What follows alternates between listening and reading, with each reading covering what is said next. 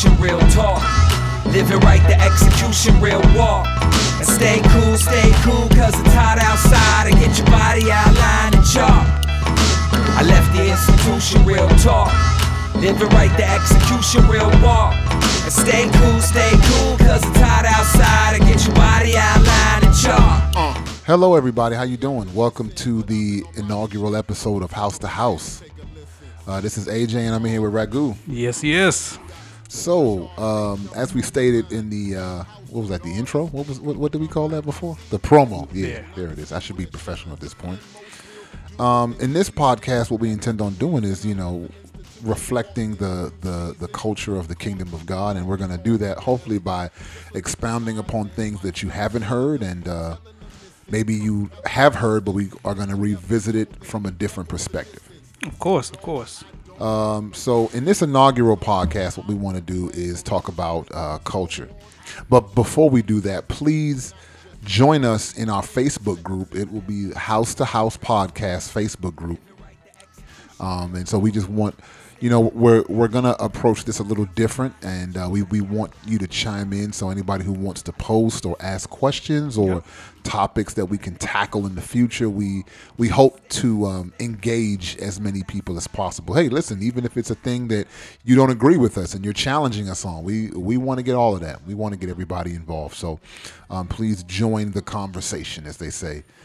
In the House to House Facebook group. Yeah, this is going to be a safe place to dialogue back and forth. There's no cyberbullying. We're just going to keep it clean, keep it friendly, and engage one another. Definitely. So, Goo, what do you think about when you think about the term culture? What does that speak to you when you hear that term? So the term culture, to me, it reflects a lot of components of society, if you will. So you can talk about you could talk about clothing. You could talk about currency. You could talk about economy in general. You could talk about the way that, people engage each other in society. I know these are very broad terms, but they're going to have to get broken down into small parts. I know, they're like, hold on, brother. What you talking about? That's real deep there. You just said all those big words you're using. Yeah, no, when I think of culture, it's like the collection of a group of people's understanding of the world, right? Mm-hmm. And it can be expressed in language or arts or clothing or the food, right? Depending on the culture you are from, that could be your food. Their institutions, their heroes. Certain cultures might think certain people are heroic and other people might not. Characteristics. So I think there's a lot of things that go into creating a culture. I think there are a lot of things that are results of culture. Mm-hmm. And I think it's the way, like I said, it's the way that we perceive the world. Okay. It's not generic. We all perceive the world through our culture. And for believers, that presents a particular conundrum. Yep, absolutely. So we could definitely start delving into what the current culture is of today. And, I think that actually exposes, a very essential heart of the topic. And to me, that's what the culture is about, fatherlessness, as well as the orphan behavior that is being exhibited throughout society. And, this is exemplified, or more so exemplified when we didn't know the Lord, but as we begin to know the Father and the Father is made known to us, these characteristics begin to get flushed out. Now, when you say the orphan culture, what do you mean by that? Well, that's a great question. When I say the orphan culture, I talk about specifically the lust of the flesh. I'm speaking from 1 John 2:16, the lust of the flesh, the lust of the eyes, and the pride of life. And this scripture is just talking about the things that are in the world, and also are characterized by the orphan by just preserving themselves, being only concerned about themselves, and the only way to do and perform a certain action or goal is to do it by themselves. Yeah, because when one of the other things that I think about when I think about culture, as it pertains to a believer, and even people who are not believers, right, is even down to family, because you can go macro level, right, and say like a geographic, people group as a culture.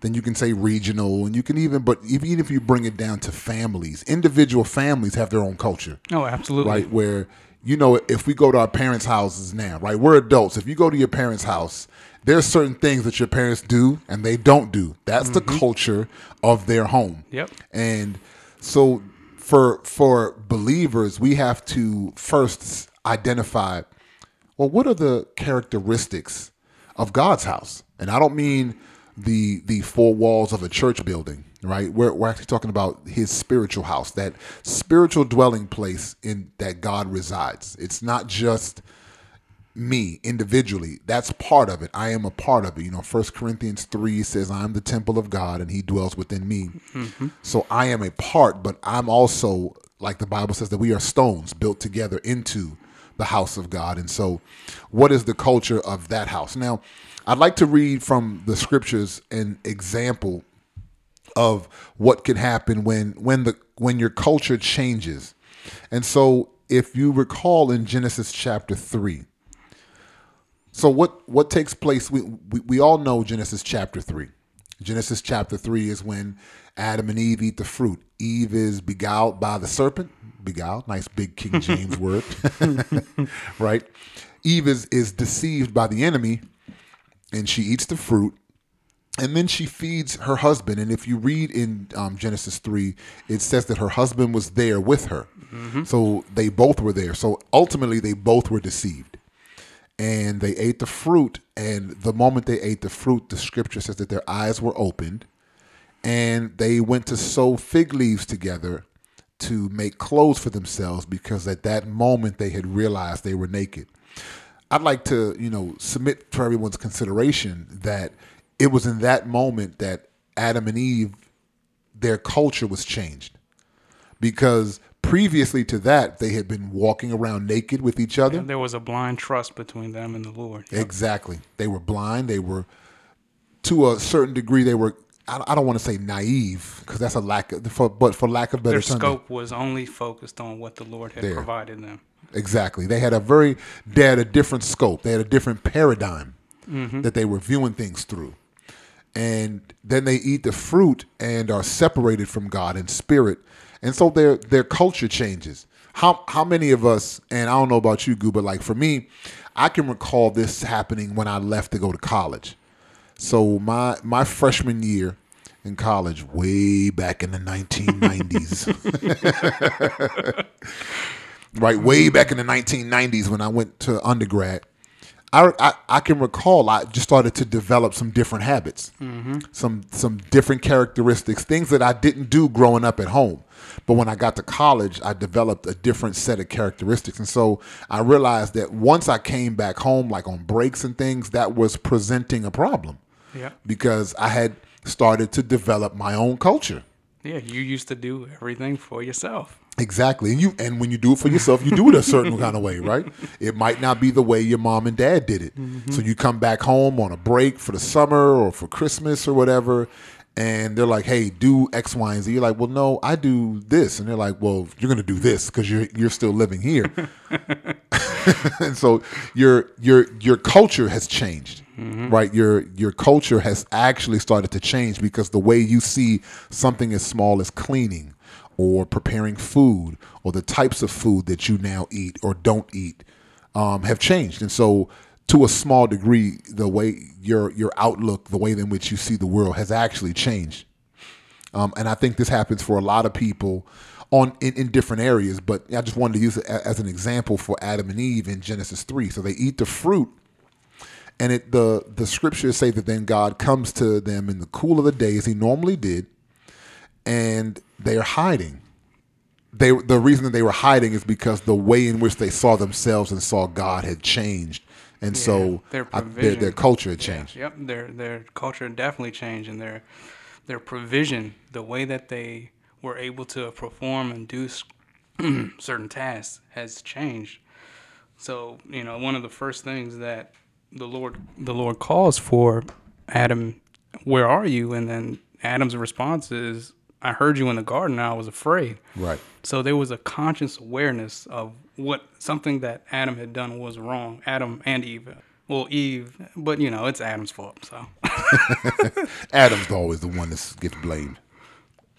And so, the eyes of the soul at this point were open, and once that fruit was taken and consumed, there was a disconnect between God and man, both Adam and Eve. Now you mentioned a word previously that I want to go back to. You said that part of the reason for the current day culture is fatherlessness and people acting like orphans. Now, someone may be listening and say, hey, I don't act like an orphan. I have two loving parents. My mom and my dad were in my life growing up. They love me and I love them. They provided for me and, took care of all my needs. What do you mean I'm an orphan, or I'm acting like an orphan, or whatever, behaving like an orphan? What does that mean? Well, I think first the key point is talking about fatherlessness, because what instinctively has really been adopted is, unfortunately, a lot of single parents or single mothers really primarily have taken on the role of raising a family. And so when that happens, there is a lack of a masculine or male presence, and therefore, the reflection of God primarily being. I'm about to dig up something real. Yeah, you about to go deep. That's all right. We only a few minutes in. So what I'm gonna express is talking about the authority that, of course, Christ is the head of man, and man is the head of woman. And so you see this hierarchical order where it's God, man, and then woman. But I'm saying this in order to articulate the fact that God is primarily, or should be solely, reflected through the male father figure in a house or a family, And so when that component is missing, a lot of what is being appropriately and accurately represented in the family culture, in the house, just a family, a father, a mother, and children, that is not, it's absent. And so what then gets created, and with that father not being present, is a child that is, halfway reared and growing. Now, would you say that a child could still end up that way even if both parents are in the home? Oh, absolutely. And then I think what you're bringing into the fold here is the lack of God being in the center picture. Mm-hmm. And so what then, is continued to be revealed in that child is the child only sees the things that they're able to perform, as far as the things they need, the things that they want to do and pursue. They see the only way to do it is through themselves. And they're not able to comprehend that there is a not a higher being that is like far off in a distance, but the higher being God, being represented in the family through the Father, that is able to help build and shape the child's vision, and seeing that it's more than just taking care of things by themselves. So would the statement then that an orphan is someone who relies exclusively upon him or herself, as opposed to relying upon their natural parents, mother and father, and, by proxy, God himself? Would you say that adequately describes someone who would view the world through the orphan culture? Yes, absolutely.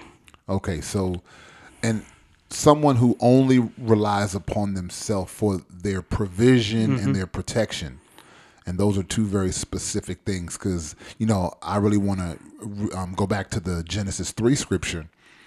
Those were the first two things that took place after the fall of man. So they eat the fruit, and the moment they eat the fruit, their eyes are opened, and then they immediately go and provide for themselves leaves to cover themselves up, and then they hide. They protect. So they provide and they hide. They provide for themselves, and then they look to protect themselves because they were afraid. So I want to get to that point that you made about them being afraid. So would you then say that one of the things that is a result now of someone living or perceiving the world through the culture of an orphan would be that they see God as something or someone to be feared? Oh, absolutely. Absolutely. It's not innate in us to, rely upon the Lord. It really shows that that needs to be demonstrated before us.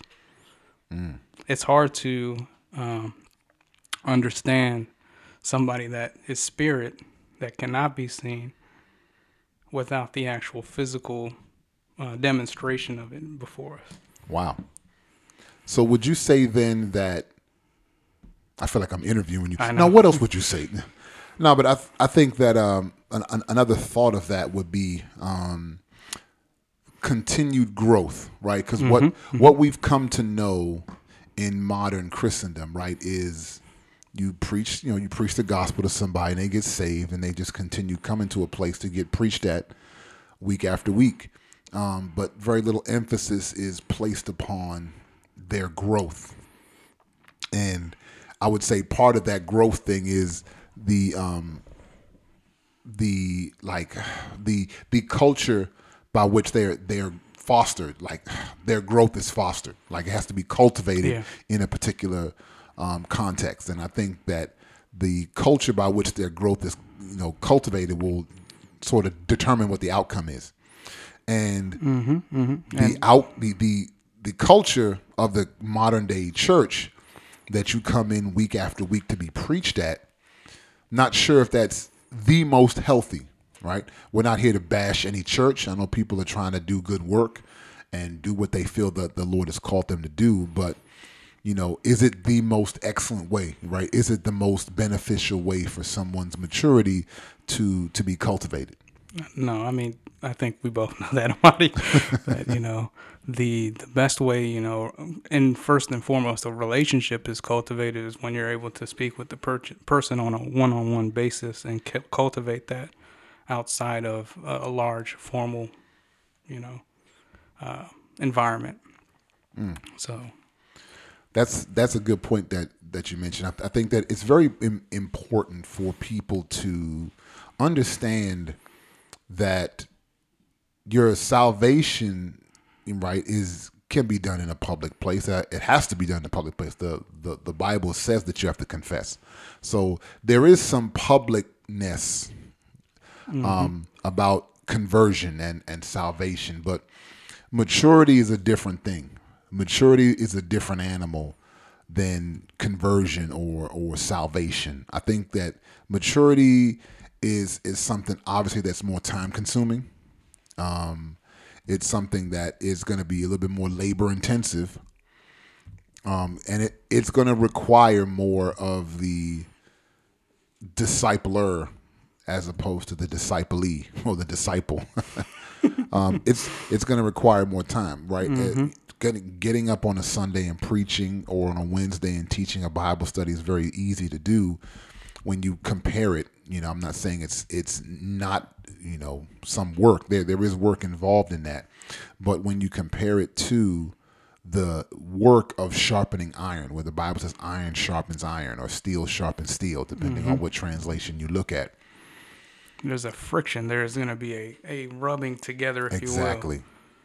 And, that's only going to be fostered by that one-on-one, that building time together. Now, what's some of the end results you think of that one-on-one or that iron sharpening iron sort of friction that's created from the rubbing together. What do you think some of the results of that can be? Well, some of the characteristics that you hope are continually being generated are being able to accurately represent some of the characteristics of the Lord. So let's just take one, for example, peaceable. And, if you have a background of being angry and breaking things and whatnot, this is all hypothetical. Right. No one would ever get that angry about anything. Yeah. One of the things that the discipler would be trying to conduce is try to build that the same characteristics that the Lord is representing to the Father, or excuse me, the discipler would be the same characteristics that he would in turn reflect to the disciple. And so there are some of these characteristics of culture that cannot be passed along, right? Mm-hmm. By a preaching or by a sermon. You can get faith because the Bible says faith comes by hearing by the word of God. So we're not talking about your faith or your conversion, but this is strictly pertaining to a culture that cultivates maturity. Because that's ultimately the goal. Mm-hmm. I would hope that, for everyone listening who's a believer, is that your goal is to not just be converted, but that your goal is to mature, right? To grow up in some things. And so let's go back to this culture thing. If the culture of the orphan, remember, is someone who relies exclusively upon themselves for their own provision and protection. And by the way, I saw this in plain sight yesterday. I was in the grocery store with my children. For those listening, I homeschool my children. So we were at a homeschool co-op and we were on the way home. So on the way home, we stopped at the grocery store. My wife asked me to pick up a few things. Mm-hmm. Yeah, even podcast hosts have honey-do lists. And I stopped at the grocery store to pick up a few things. And so we're in line at the grocery store. And there's an older lady and a younger gentleman in the line in front of us. And so he had less things than her. She had a lot of stuff. He had a couple items. And so she said, "Oh, young man, you can go ahead on in front of me. Just pay for your couple little things and then get out of line." So he paid for his 2 or 3 things and he got the bags. And then he stopped and he turned around and he said, "Ma'am, you mind if I pay for your groceries? I just want to say thank you for letting me get in front of you." Wow. Yeah, I know. And then she was like, no, thank you. And he was like, you sure? He's like, really? She's like, no. She's like, no. You no. Wow. And so he's like, okay. And she was pretty stern. No. Like, no. I'm gonna take care of myself. And so the guy left out, a little dejected because he wanted to be a blessing. And the lady pulled out her money, and the cashier. Now this is the cashier. Looked at the older woman and said, "You just blocked his blessing. Why? Wow. Why did you? Even do that?" this man at the cash register could see it because she asked. Well, the cashier was a female, but she could see it. The person. Yeah. Sorry. I know it's hard to get out of that. We always think men first. Sorry, ladies. Sorry. I'll take the hit on that one. But the cashier, she asked the older lady, "Do you know him?" And she was like, "No, I don't know him." She's like, "You just blocked his blessing. Then why would you do that?" And she was just like, well, whatever. And but it was just the quintessential mentality of someone who relies exclusively upon themselves, not realizing, sometimes we don't even think that people still just want to be a blessing, where people can be so cynical, right, and so pessimistic that we don't think that people actually just want to be a blessing. Be genuine. Yeah, right? Just be genuine. Mm-hmm. I just think that sort of sums up what the mentality of the orphan culture is. It's that when people rely exclusively, upon themselves for their provision, their protection. Even, it sort of culminated because this woman was a little older, so it's like the culmination of her life. Not that she's gonna die that day. She didn't die yesterday. But it's harder as an older person. It's harder, right? To try to change their ways, when they've been doing it for X amount of years, it's been reinforced. The world can be very callous, and that it produces calluses. And so that's just why I think it's so important that we work to, before we work to, browbeat people with scripture all day long, is that we work to simultaneously develop a culture that helps to cultivate, right, this thing that we're trying to get to, which is maturity. Mm-hmm. We are, trying to cultivate a people who are not just going to reiterate, more converts, but they themselves have not yet grown up. Mm-hmm. We want to simultaneously make converts as well as continuing to cultivate an environment for maturity. Because then you have proper representation of who the Lord is in the earth, as opposed to those who just want to do what they will in the earth. Yeah.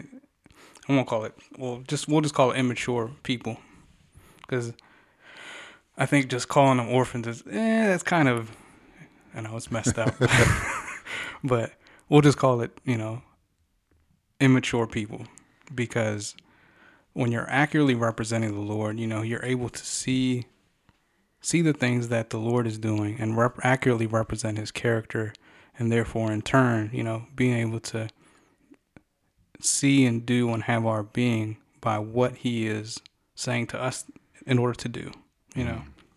Those who are the sons of God are led by the Spirit of God. Amen.